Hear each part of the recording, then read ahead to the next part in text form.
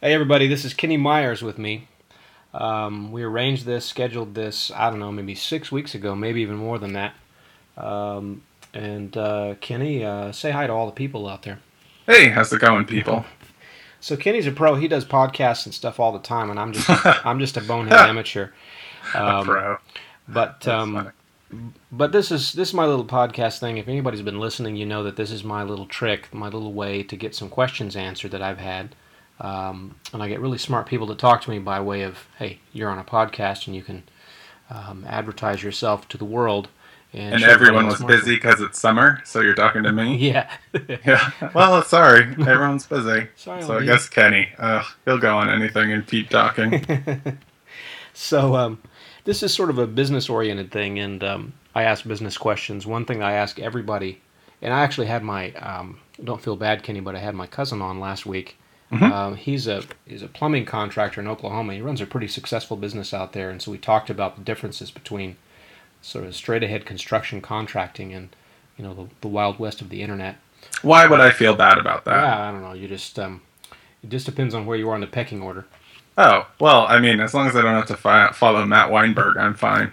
No, this guy's gonna follow you because I'm preempting his thing for you because there was so much drama recently this past weekend in the expression engine community. And And even though so who best to come to? yeah, I mean you're one of the Then principal the people. local town douchebag. Now you've definitely moved way beyond the community, and I mean certainly you and I had a number of good lunches and visits while you were at Facebook over in Menlo Park, Hmm. and you're at Adobe now, and you're up in Seattle. Yep, I think you were working for Facebook in Seattle for a while, but then you moved to Adobe. that's right. So I'm really fascinated with a lot of the history of you since EECI in San Francisco, which is where I first came across you and met you. You were doing MC for that whole Hmm. program. Yeah. Um, so let's work backwards. What are you doing at Adobe?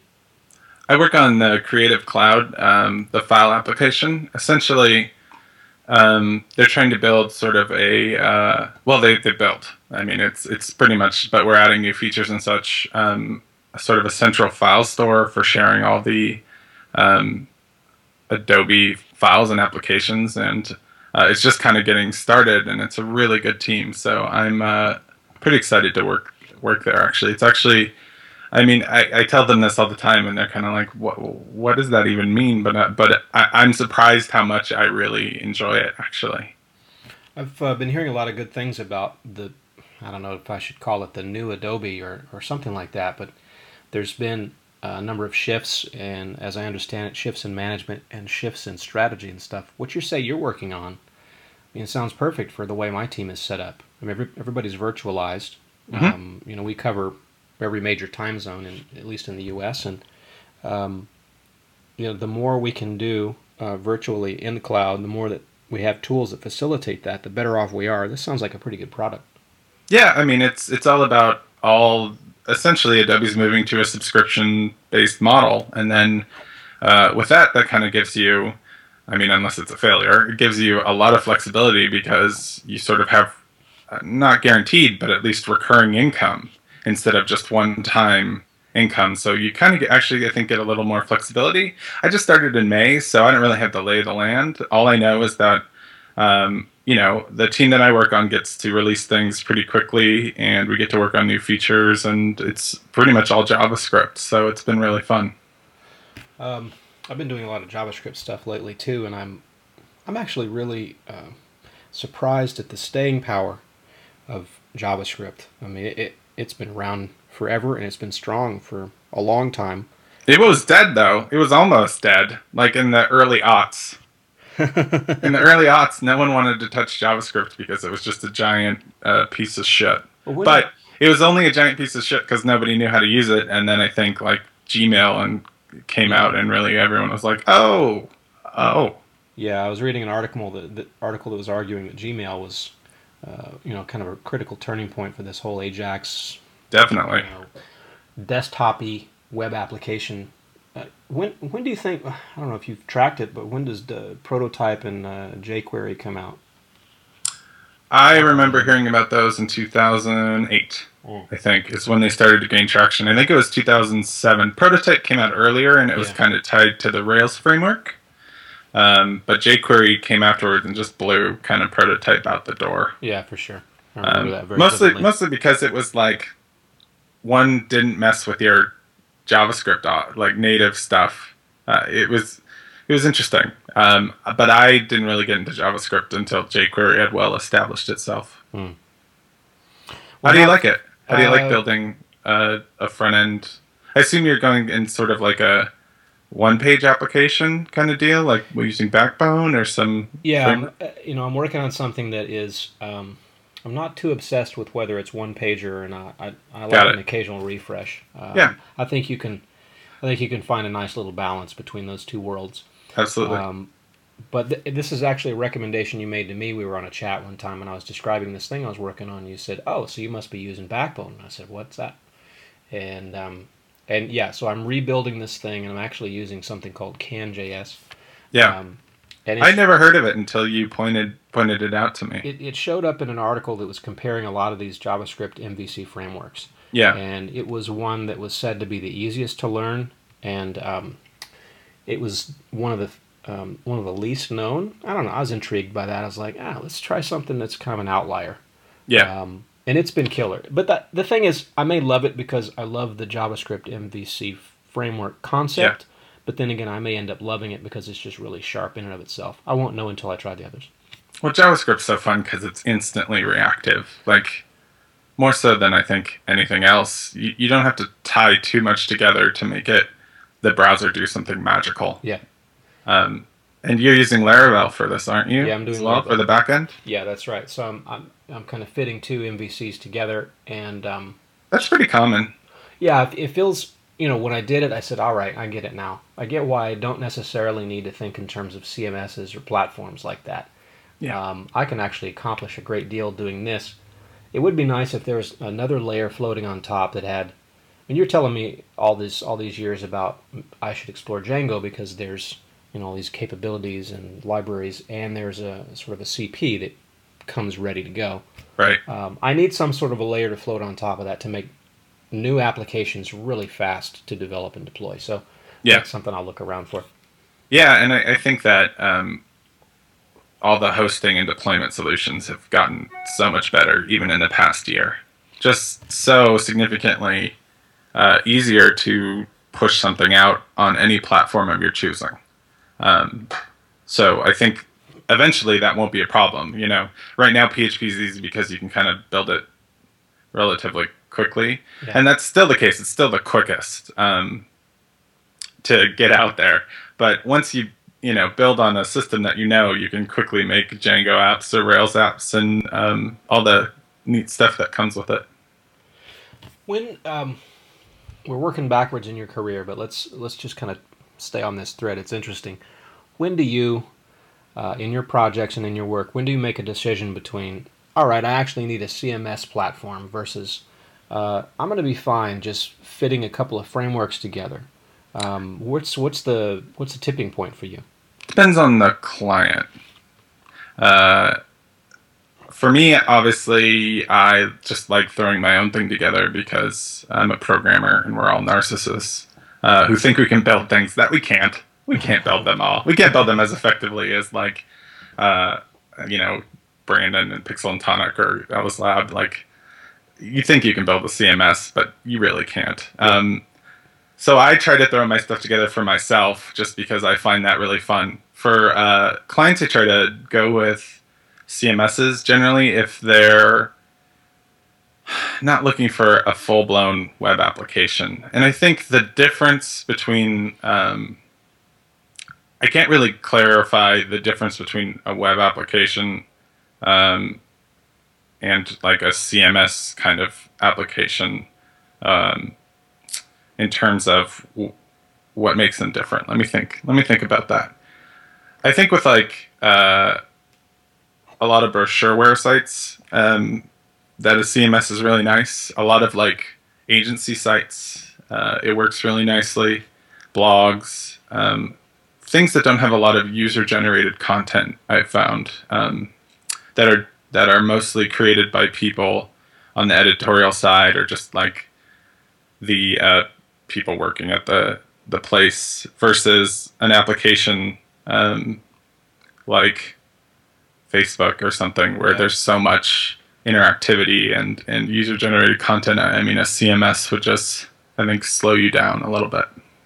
Yeah, there's some sort of tipping point where if you find yourself creating more than 2 or 3 forms that are going to post into the server, at some point you're realizing that the kind of information you're asking from the user, um, it's signaling that you need to be on a framework that you can adapt over time. I've got clients who we built initial applications for, initial sites for, and then we're still working on them 3 and 4 years later, and we need those things to be really adaptable and extensible.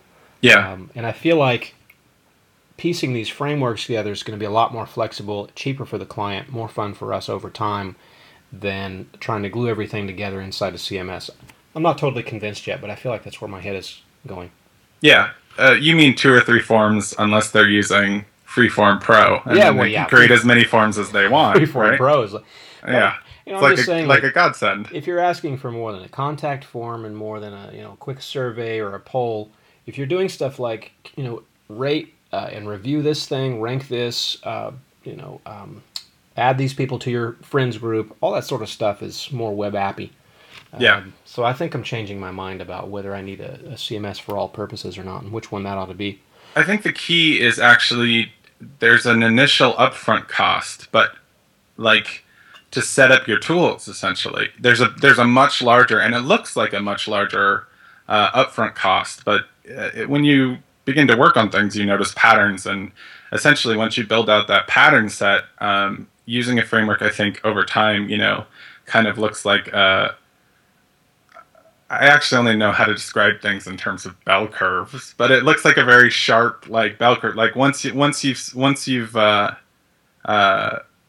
set everything up, you can just keep reproducing. I mean, the same thing can be said for CMSs. Obviously, once you know your tool set, you can throw things together really quickly.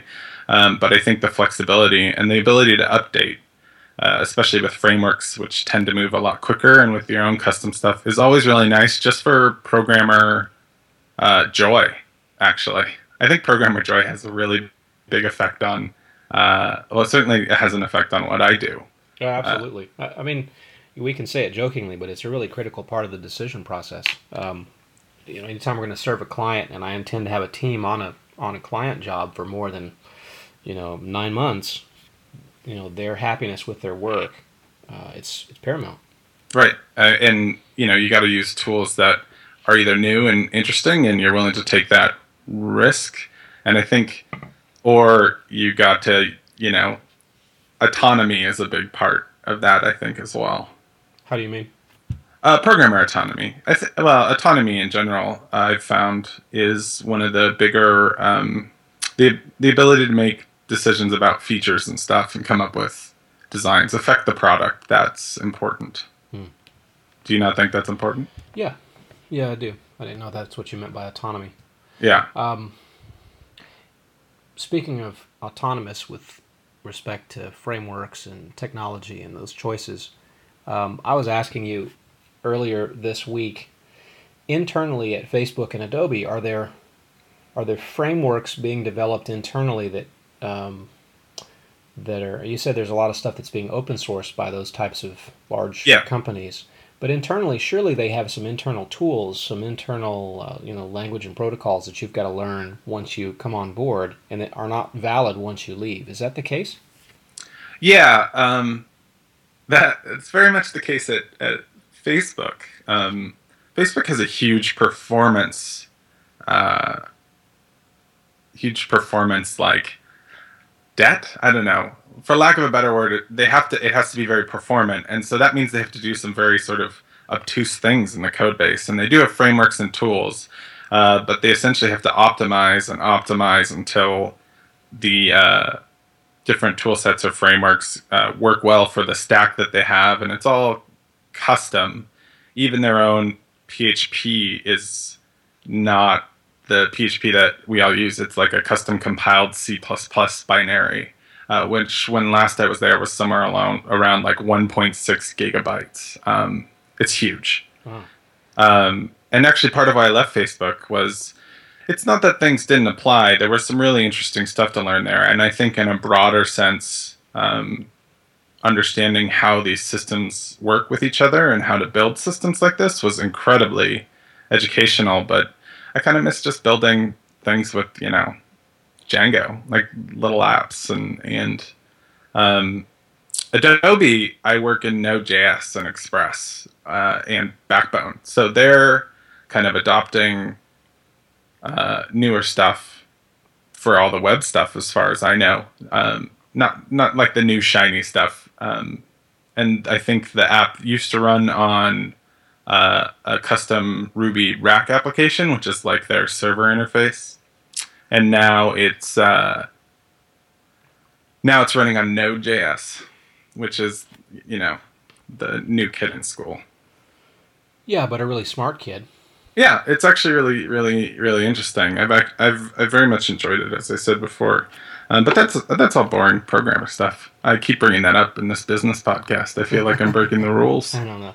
It's mine, so that's true. We could talk about anything. It is business. It is business though, because we're talking about making choices. And yeah. You still work for clients. Even though you got a well-paying day job, you still do client work. I think because it energizes you. But these are choices that you're making with and for clients, so it's very much a business consideration. Yeah. So, all right. So Adobe, now Facebook. What were you doing there?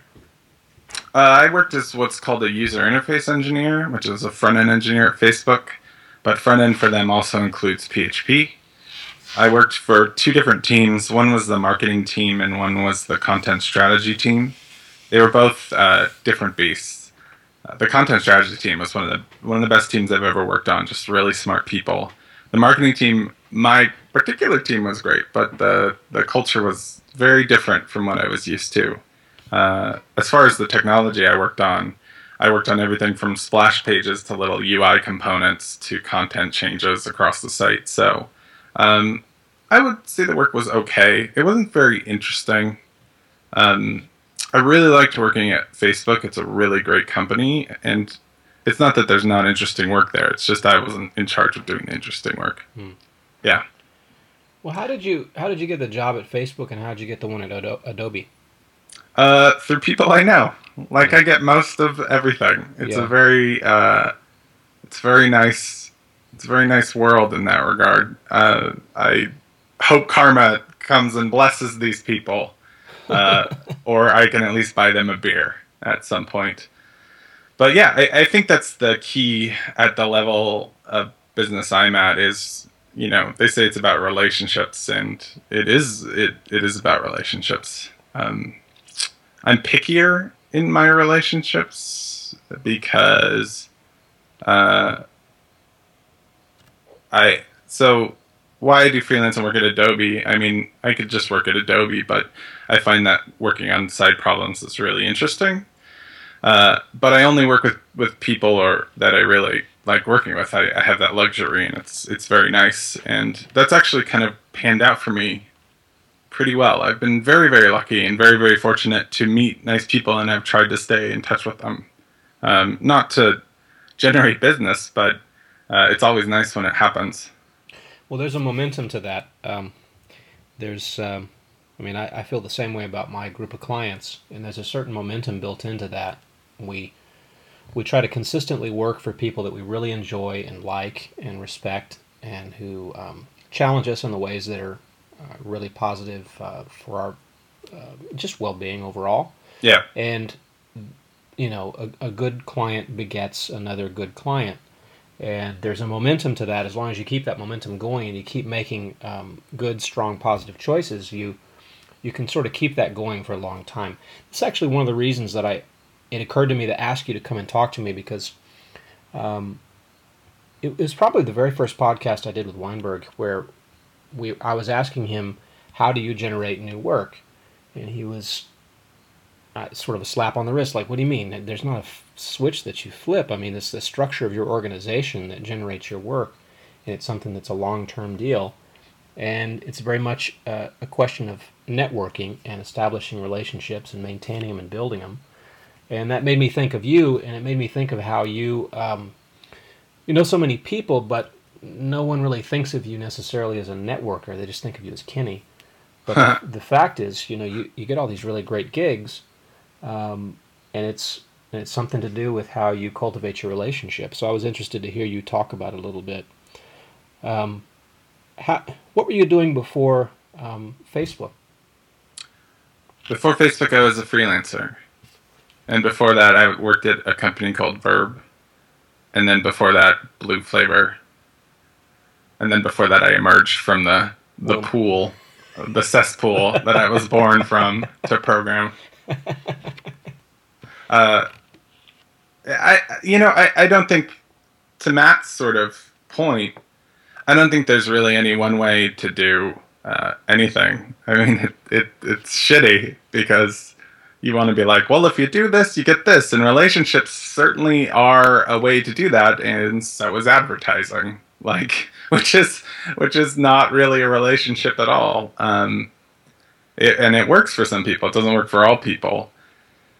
Uh, but in terms of like meeting people, I just find people very fascinating.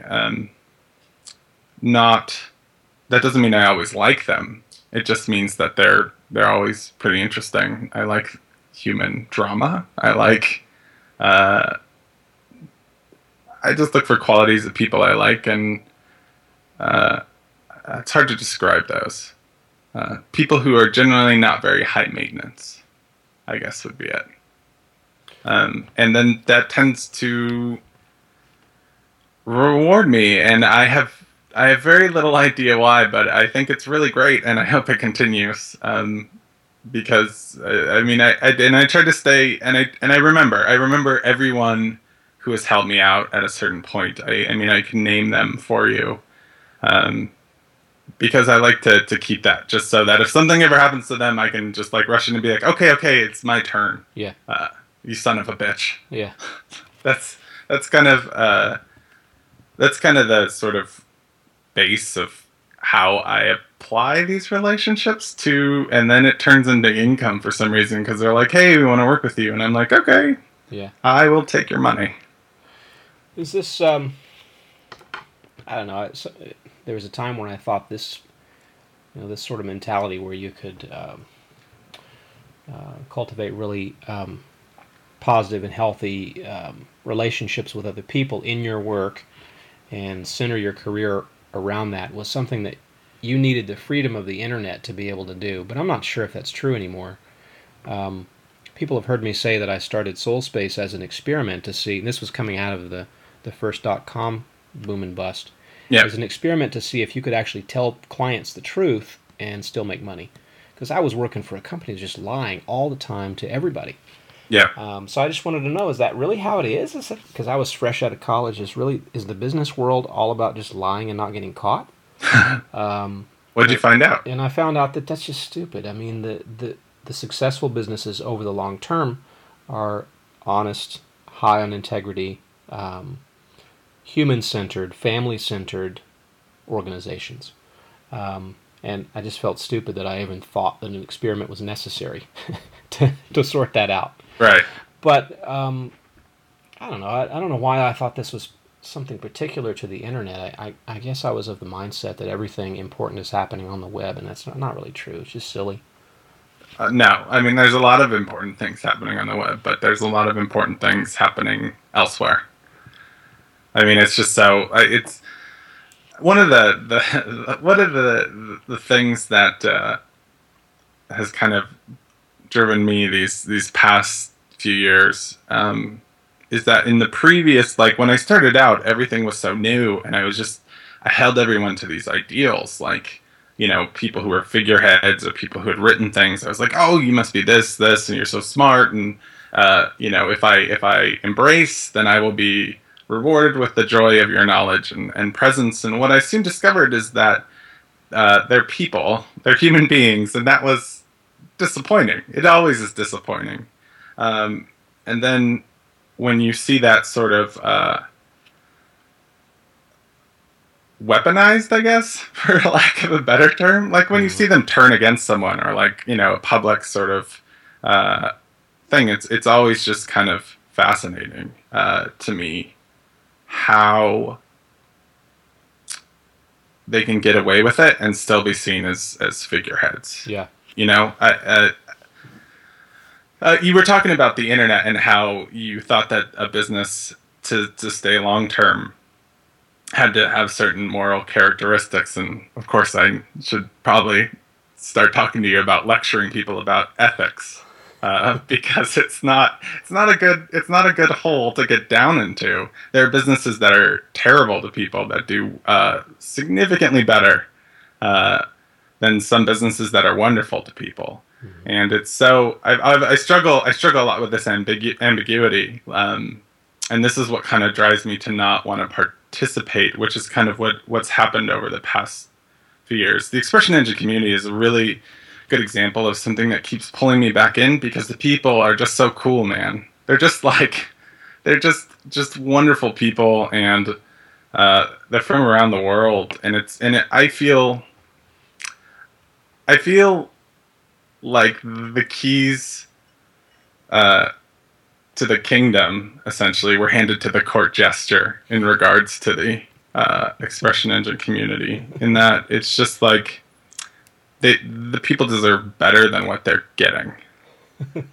I'm just rambling now. Why haven't you stopped me? I you know, you're in juicy territory. One of the things you made me think of was, let's see, it's 2013 now. In 2012, I was really, really down and negative about the product and the company behind it. And, you know, at some point in there, in the depths of that, I was just looking hard at the community itself.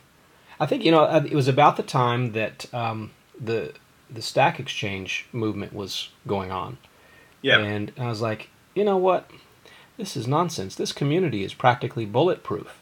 Yeah. There's almost nothing you can do to this community to break them up. And it's like these people all love each other so much that it just happens to be the case that we're rallying around this one product that we all use.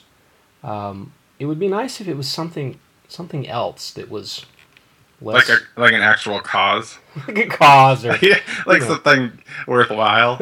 Whales or greenhouse gases or something. I don't know, man, but well, you know, there's I forget what it's called. Sayers Law, I think it is. This professor, it's unclear whether it's attributed to him. He was asked, why are the politics in academia so vicious? And his response was, because the stakes are so low, you know? And that's pretty much what I apply to most of the things going on on the internet. It's like a big cartoon. You know, the stakes are so low. They are just so low. And, you know, and while I revel in a little bit of chaos because I like that, it's just not, it's just funny to me. It's all funny to me. Well, there was, this past weekend, there was so much drama about... But it wasn't drama. It was just people tweeting. Well, I mean, it was just, and it you know, you can only like assume so much about what's going through a person's head.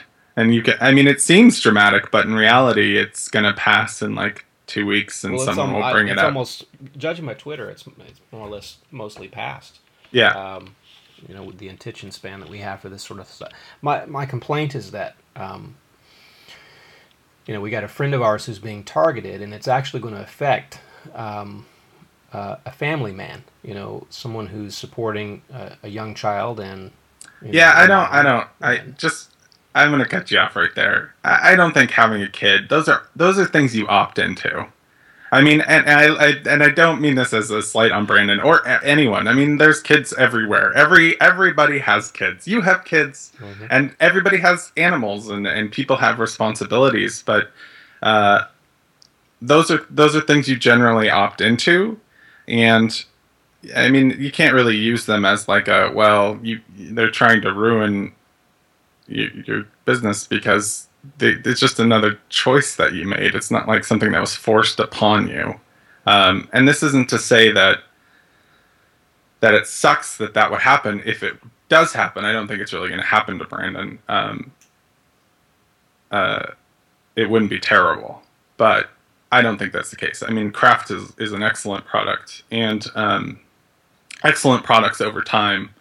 It takes a while to catch on, but it'll get even bigger. Well, Because it's really nice. It's really nice CMS. You can always trust in quality. Yeah. You can always put faith in quality, and if you don't know what else to do, invest in shoring up the quality of your product or your service, and that will always pay dividends. That's true. I didn't want to shit on people who had kids. I just think that it kind of you're kind of making a story up that doesn't exist. Well, maybe it's got a particular reality for me. Right, because you have kids, you have that responsibility, and you know what it is. If you want to go after Brandon, and you want to kill Kraft, Kraft because your product is better. Don't go after his current revenue stream to try to cut his legs out from under him, so Kraft can't ever get off the ground. That's my complaint. And it's not just that Brandon's working in a garage somewhere or in some parent's basement. He's a family man who's trying to support a family. And you're going after that group. You're going after not just him. So that's my criticism. I think it's low. I think it's a very low bar. That's a new one that's been set. Well, I don't think they're going after Brandon's family. I mean, they're just going after the competition. They did. I mean, to their credit, they started a conversation about Kraft's license that didn't exist before. Yeah, that's true. As far as like a blog post goes, like that's a good way to like use negative talk to change the subject about something. And they've brought enough that people are kind of buying into it, and it's always fascinating to see that kind of stuff go on. But I mean, I guess I don't feel that Kraft is being threatened, because I feel that as far as the quality of products go, even Brandon's add-ons, like he'll probably see a decline in Matrix, but it's a much better quality piece of software. Well, I guess I can't speak to that because I haven't seen Grid, but I've seen other stuff that they've done, and I've always found I think the relationship field. I feel like the quality of Brandon's UI interaction is top notch, and it's hard for them to beat it right now. And I think that will. I hope that will win out. But it's really interesting in the Expression Engine community. It's done so well to support all these commercial add-ons, but the minute you add $50 to anything, people go fucking crazy. And it's just like maybe it's because I'm just and $50. I mean, I feel like if a client's making a hubbub over $50, you're probably getting ripped off on all the work you're doing. Yeah, you got the wrong client. Yeah, like, and if you're starting out, I mean, that's a different story. But if you're, if this is year 10 and $50 can make the difference between whether a client goes with your decision or not, that's crappy. And I hope no one gets put in that position. I can certainly see, for example, if you have a family you have to take care of, where you got to take whatever you need to get by, that happening. But I do believe quality wins out over time. Yeah, I think if they want to push Brandon out, that would be unfortunate, because he's contributed a lot of quality work, including the basis for probably Expression Engine 2's success, which is FieldFrame. Yeah. I mean, he was a big part of that, but that's how business goes. I think Derek's done a good job of at least focusing LSLab. I clearly don't agree with all the decisions he made or how that blog post was written. But he's doing a better job of churning out things. And that's recognizable. I mean, I'd prefer not to use it as a platform, and I feel like they treat the community like shit, and the community treats them really, really well. But at least they're focused now. I don't know where to draw the line there. Well, you have more. One good way to motivate and glue a team together is to have a common enemy. And Right. if Pixel and Tonic is the current common enemy, then that Hmm. team is really glued together and tight now, where it Yeah. probably was not over the course of however much time. So there's, if that's a management tactic that's savvy, it's cheap, but it's savvy potentially. Right. There's another thing I want to ask you about that you've probably given some thought to, and that is, we're talking about, on Twitter at least, we're talking about a very small but very loud community who complains about how Ellis Lab runs Expression Engine. Hmm. And I didn't used to participate in that group, but I definitely opted into it pretty much after they started, after they sued Nevin. That was enough for me. Uh-huh. After that point, that really was under my skin, and I turned a corner. But that really small vocal minority is a minority, and there's a much larger majority of people who continue to buy the product and don't really participate at all in that criticism and that dialogue. And I know for myself running SoulSpace that there are a small number of people who hate on us when we do something stupid or make a bad UI choice or don't fix a bug quickly. I don't know what you're talking But about. there's a lot of people who are perfectly happy, and Right. we know they're happy because the money keeps coming in and they purchase over and over again. They don't ever say anything. They don't ever complain. Yeah. So there's something going on where Expression Engine, in some ways it seems to be fine. Probably we're seeing some flat sales or maybe some declining sales, but there's still sales. I mean, have you given some thought to that? Like, what does a larger organization like an Adobe or a Facebook do with that phenomenon, knowing that there's trolls who are loud, but then people who are actually paying for the product who are quiet?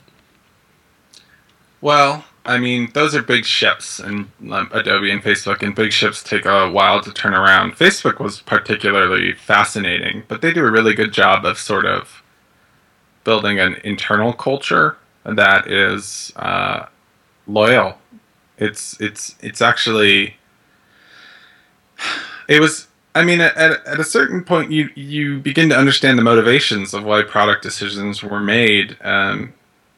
What business constraints are on there, or even legal or government constraints, and so you start to build empathy for why a product is a certain way or why we had to make this decision, even though it might not have been the right one over time. And that was one of the big lessons I learned at these places. Adobe, I think I'm still too new there. I can't really give you a gauge on the culture, but I can tell you that we work with really great tools, and it's a really great place to work. And Facebook, I think they just did a really good job. There were so many Facebook haters, and I it was hard at first because you want to yell at them. Well, we're people too. There are people who work here. We're not just some megalith like corporation with curtains that makes decisions. But I mean, it appears that way. And I think it made me have more empathy for product decisions, tough product decisions, which exist a lot, and it made me have less empathy for people complaining on the internet, which I'm one of them. So I guess it was the culture. I mean, us versus them was Facebook wasn't really us versus them because everyone used Facebook, so it would be like us versus our mom. But it was always disappointed when like one of those Facebook is killing your pet and renaming your mom like memes would show up, and then you'd be like, well, I mean, no, that's not true. And another interesting aspect actually was everyone could commit to code who was an engineer, so that means everyone could push out changes to any of the products, and that was a lot of freedom. And I think that was greatly valued, and still is greatly valued at Facebook, and occasionally led to bugs in our product, which gets publicized because you're dealing with really sensitive stuff. There's a lot of really good protections in there, but it was always like, I mean, do we build a fortress that's inflexible that nobody wants to work on, or do we try to find a balance? So, I mean, I think culture has a huge effect on how those places turn around. Adobe feels like it's turned around, but again, I've only been there for 2 months.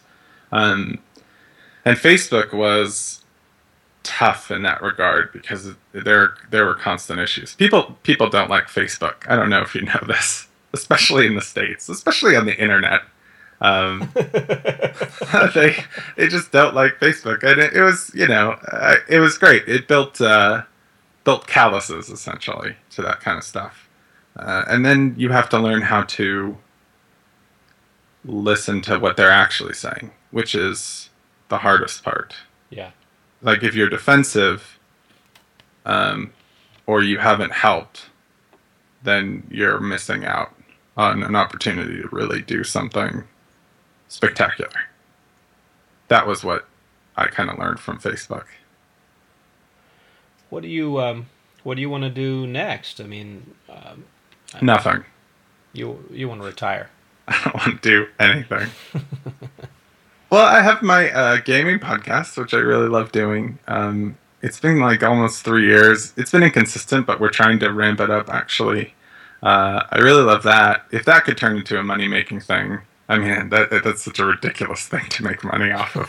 That I would be a huge fan of it. I would be an absolute huge fan of that. I don't know. I thought about writing books and stuff about like tech books. I don't really have a vision for where I'm going. I enjoy programming a lot. I feel like I have 10 years if I'm going to stay. Like programming has such a limited lifespan. I mean, it's great and it's great money, but it dies if you don't build the right relationships or start your own business. Like you turn a certain age and then all these biases kick in, which are terrible. Yeah, that's true. I mean, they're not as terrible as all the other biases that like minorities have to face. It's not that awful. But it's still like you kind of have a limited span to get your shit together, or you got to go do something else. My dad's a programmer. He's had a hard time finding a job because he's older, but he's fucking experienced as hell. He is employed. It's just one of the sadder aspects of our fun little industry of the internet, which you thought was the only place that would save us all. Yeah. I've been thinking about this one a lot. I'll be 41 pretty soon, and that's not old. But you show up on the Facebook. Beautiful. You show up on the Facebook campus, and you're 40, and you better be in the marketing department or on the executive team, or I don't know who's old over there anyway. There's a couple of people, product managers, the business side. It's funny to talk about it that way when it's all a business, but the sort of, I guess, what I would call Cheryl's part of the org, Sheryl Sandberg. Yeah. She owns this entire side. That tends to be older, but the engineering side is very young. Very young. The average age when I left was 27, I think. Yeah. And it's even younger at other places. So. Well, these kids were so young that they are the kind of young where if you're old enough, you can't tell the difference between someone who's 15 and 25. Right. That's how young this crew was. And they were the kind of young who they've probably been coding most of their breathing life. Mm-hmm. And you can tell there's just not a lot of world experience packed into these people. And I'm not dissing them at all. I'm just saying that you're right. You're not going to start telling them to go to college, are you, Mitchell? No, I'm going to leave all that alone. Kyle's probably right about that as I look back. I mean, I'm still paying my frickin' student loans, so he's got that part right. Oh, no. Well, I mean, I don't think life experience is something that, I mean, obviously age will dictate some experience. You can't get to a certain point without interacting with the world, but I don't know if that dictates what kind of person you are.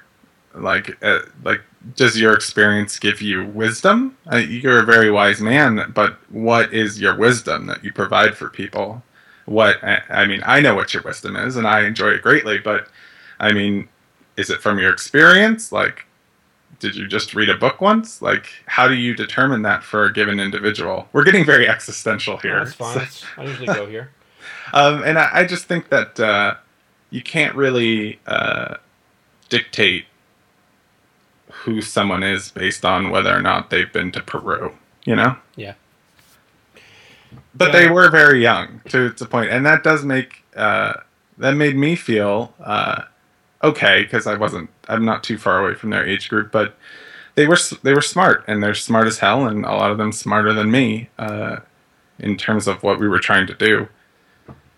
And that's always kind of a tough question. I don't know what it's like being 41 and doing it, but I mean, the industry, from all my readings and even from my personal experience, spits people out at a certain age. Yeah, it spits it them out. sucks. That's right. Yeah. That's what I've seen. But you're actually somewhat in the clear because you're a business owner. I mean, not saying that that's an easy way out in any regard, but you have established what is essentially the way to be a programmer without having to deal with ageism, which is to have your own company. That's one of them. Well, yeah, this one. Fortunately for me, I've found that I'm at my best when I'm fitting people together, Yeah. establishing teams. Mm-hmm. That's, don't ask me to do any CSS for you. Don't ask me to do Right. real JavaScript. But you're building an app. I mean, that's Yeah, but it's a joke. I mean, no one's really going to use it. But there's no what so you're not building a scientific mathematical calculator that can solve world problems. You're not building the Earth. The answer isn't 42. Like, I mean, if it goes anywhere, it's going to be handed over to Greg to fix it and make it a real Right. viable product. So all I'm saying is, I fit people together, and I don't know, somehow separate the good ideas from the bad ideas, keep things on track, make sure that people are cared for. That's really the thing. Protect the Yeah. team. I'm on record as saying that that's a critical thing. right. So yeah, if I continue to cultivate that capability, I can do that until I run out of money. Sure. Until people just refuse to work for me anymore. And you can be really old and do that. Right. The problem is I really love coding, so I don't know if anybody's going to hire me to do the thing I love after a certain point. And But you can that's disguise just real. it. I mean, it's not lying to them. I mean, because you're saying we're going to build this for you, and then you're like, "Well, I'm going to help build this." And they don't. I mean, they don't have to know that. Yeah, clients really shouldn't give a shit about the implementation. They just should. They should have the solution. So I'll send all the 20-year-olds to the meeting in the conferences. You could just hire a 20-year-old. You pay him minimum wage to go to the I'm meetings for tempted. you. I'm tempted sometimes to hire a new CEO who's 20. Just to show up Yeah, just with to his get more sports business. jacket and to be like, "Listen, we're gonna social media the shit out of Yeah. your site." That's one strategy, and you could still program. But either way, you took one of the two ways you can continue programming, which is to start your own business or do something else. And I mean, you're kind of in both categories because you started your own business and you like doing the other things that the ageism doesn't kick in on. Well, when you and I had our first lunch together, I said It was like it was just yesterday. just yesterday, and it was such a nice spring day. Indeed. Yummy Indian food in Palo Alto, if I remember. Mm-hmm. I asked you the same question. Said, "What are you going to do?" And at that time, you said, "I think I'd like to run my own shop one day." Yeah, Is that gone, or absolutely. why? Because after working at large companies, and kind of seeing what shops were and seeing the patterns of shops, of especially client services shops, companies that build applications is maybe still in the gray area. I just see a lot of patterns that, to be honest, and it's like nobody gets paid that well. The hours are long. The expectation is that the hours are longer. There's a high regard for, like, we're the little guy, but on the same hand, the big guys seem to actually take better care of their employees, in my opinion. There's a focus, and then the counter argument is usually autonomy. oh, you get to make a lot of decisions and stuff, but I've discovered that autonomy exists where you find it in the larger corporate world. And I just think that people who work for client services, I would have to. I don't think I could generate the kind of income for the way I'd like to treat people who work for me, and I'm not interested in it. I actually think I'm actually pretty terrible at managing people. I don't think I'd be very good at it. When I've tried, I haven't done very well. I sleep a little bit later than most people, and that never works out. So, and I came to this realization that if I'm going to do something, it will be small and probably not client services related. Mm-hmm. That was a lot, and that kind of touched on your business. Your employees love you though, or at least that's what they say. They're still employed by you. But I find that dynamic interesting because Greg's a good example. I'm just going to use him, unfortunately. How do you deal with the fact that Greg could actually go and work remotely for a company that may or may not? Well, I shouldn't go down your part. I don't know what your benefits list. I don't know what the benefits of working at SoulSpace, other than spending time with Mitchell, which I consider a significant benefit. What they are, but I mean, right now, programmers in such demand, like in such high demand, he can probably go work almost anywhere, and I assume, and I apologize if this is offensive, get paid significantly more money.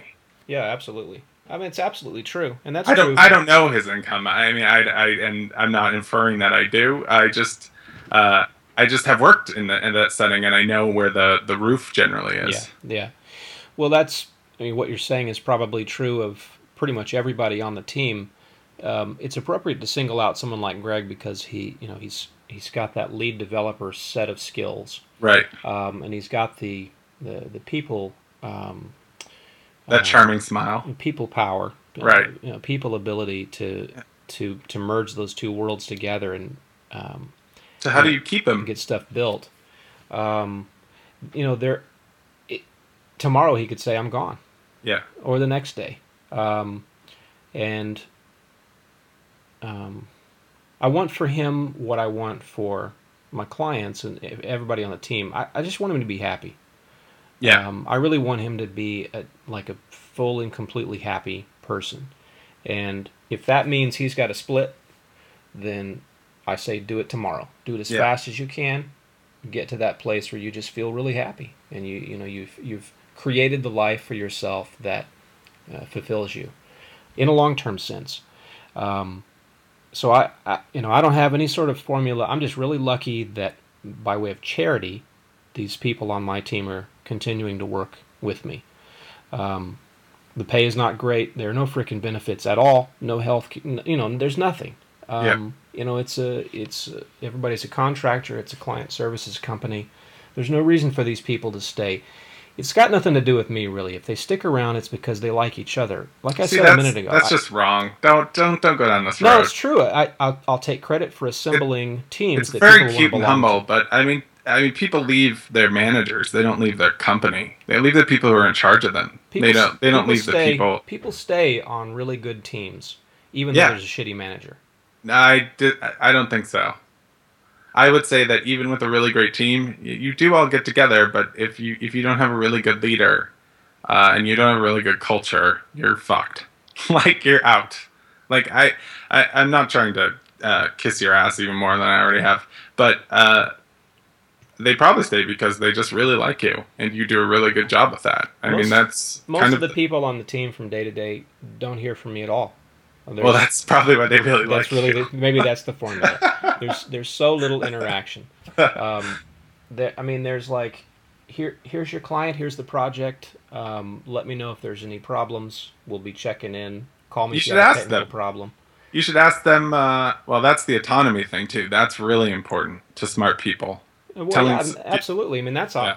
Yeah. I've spoken to other people about this question, and I've said that, and now other teams work differently, but mine, a big part of the salary on my team is that you're always going to get some juicy, difficult, fun problem, and the client's going to be super fun, very respectful and honoring of your professional abilities and you as a person. If they're not that, that client's fired, Yeah. and I'm protecting the team.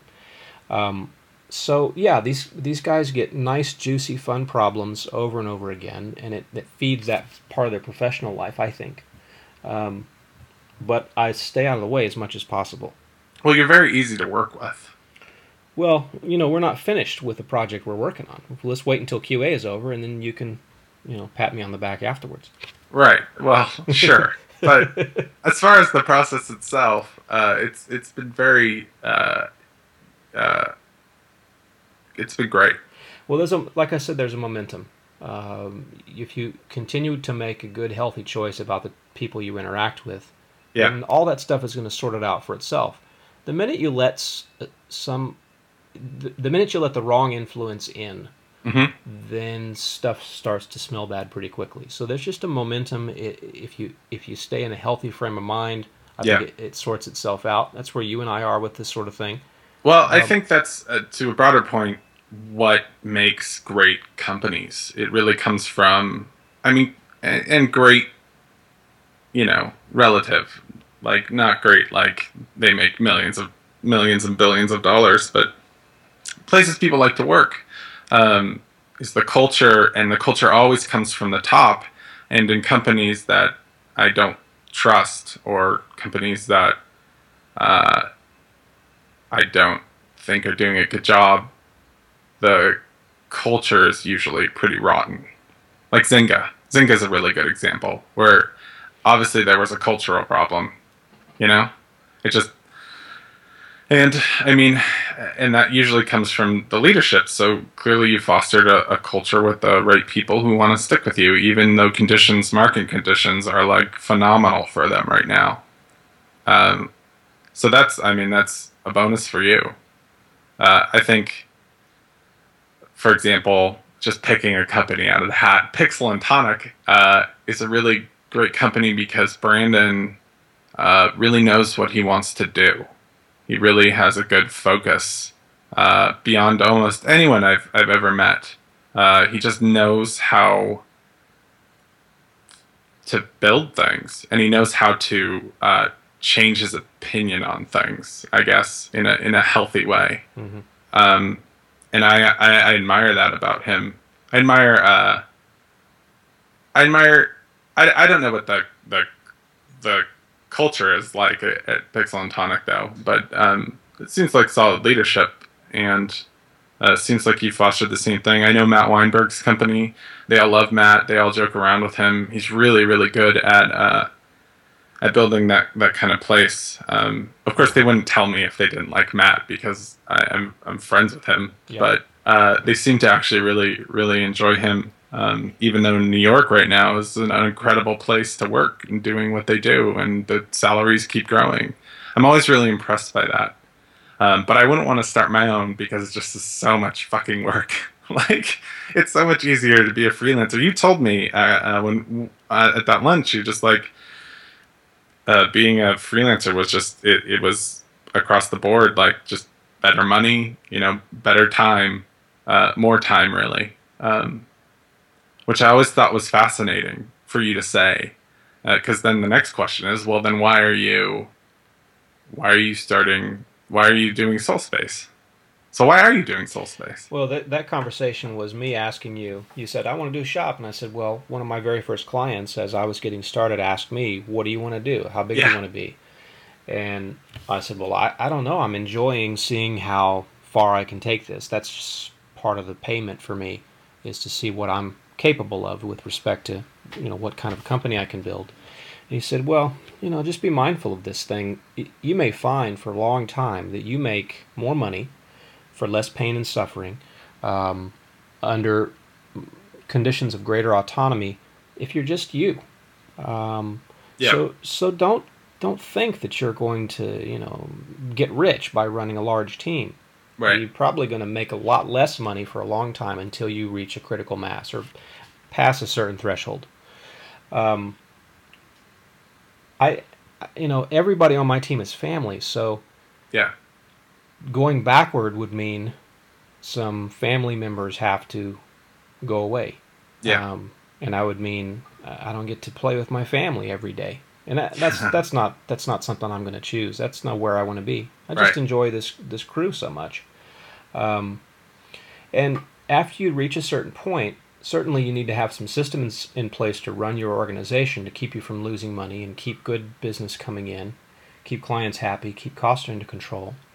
After a certain point, yeah, you can work less and make more. At some point, there is not a ceiling on top of you. Hmm. And in most cases, I've only increased our revenue when I've had to. Like when there's some sort of a, with the conversion from Expression Engine 1 to 2, I had to find Yeah. some ways to generate a lot of dough just to get through that crisis period. And that was a long time. Yeah. And it was only when someone lit a fire under my butt that I actually grew our capabilities to get good jobs and keep the cost under control and make things profitable.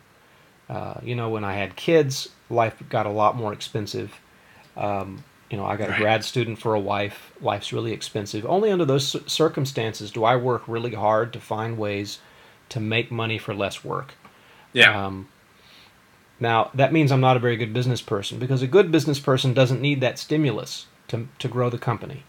But nevertheless, I don't know. I get decent results, and there's a happy family as a result. Well, going back to a theme, I don't think there's any one way to be a good business person. It's all kind of subjective. Yeah. Yeah, I just how you are as a business person with me versus how you are a business person with, say, Ellis Lab. Like, there's two people who have now different perspectives on you as a business person. Definitely. So, yeah, and that's again back to the even broader spectrum. Is like that's what I kind of struggle with. Ultimately, though, I think that empathy and love you have for your teammates, for the people that you work with, I just don't. You don't care. I mean, I do care. It's just it's hard for me to have that when I need something from them, and a lot of that comes down to control. And one of the reasons I realized I probably wouldn't be good at starting my own company is that I just didn't like having to be responsible for other people, in terms of making sure they get having to be a responsible person to other people. It's very selfish. It's very self-centered. But I usually apply that energy of not being self-centered to things other than programming. So that's why I ultimately decided that it just wouldn't be worth it. That plus what I talked about earlier, the benefits of starting client services, I just began to see that it felt like it would be potentially you could provide more if you went into application work. And I think you were talking to the guy who does DevDemon about how he pretty much supplements his business mostly with add-on stuff, and you have add-on stuff too, and that's kind of like app work, although you don't control the source, which is one of the more difficult parts. You don't control the engine powering it. So it's not talking to you and talking to people who have run their own client services business. I couldn't see the potential for myself, and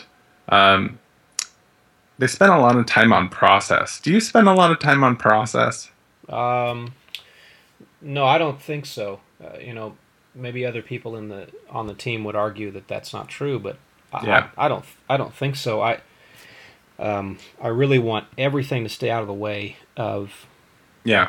I mean, my ideal week is not talking to anybody, not dealing with any problems or clients, but just coding. Just getting a big chunk of work out of the way, getting beyond a certain point in a project. That's what really feels good to me. And anything that's an impediment to that, for me or the team, that's got to go, man.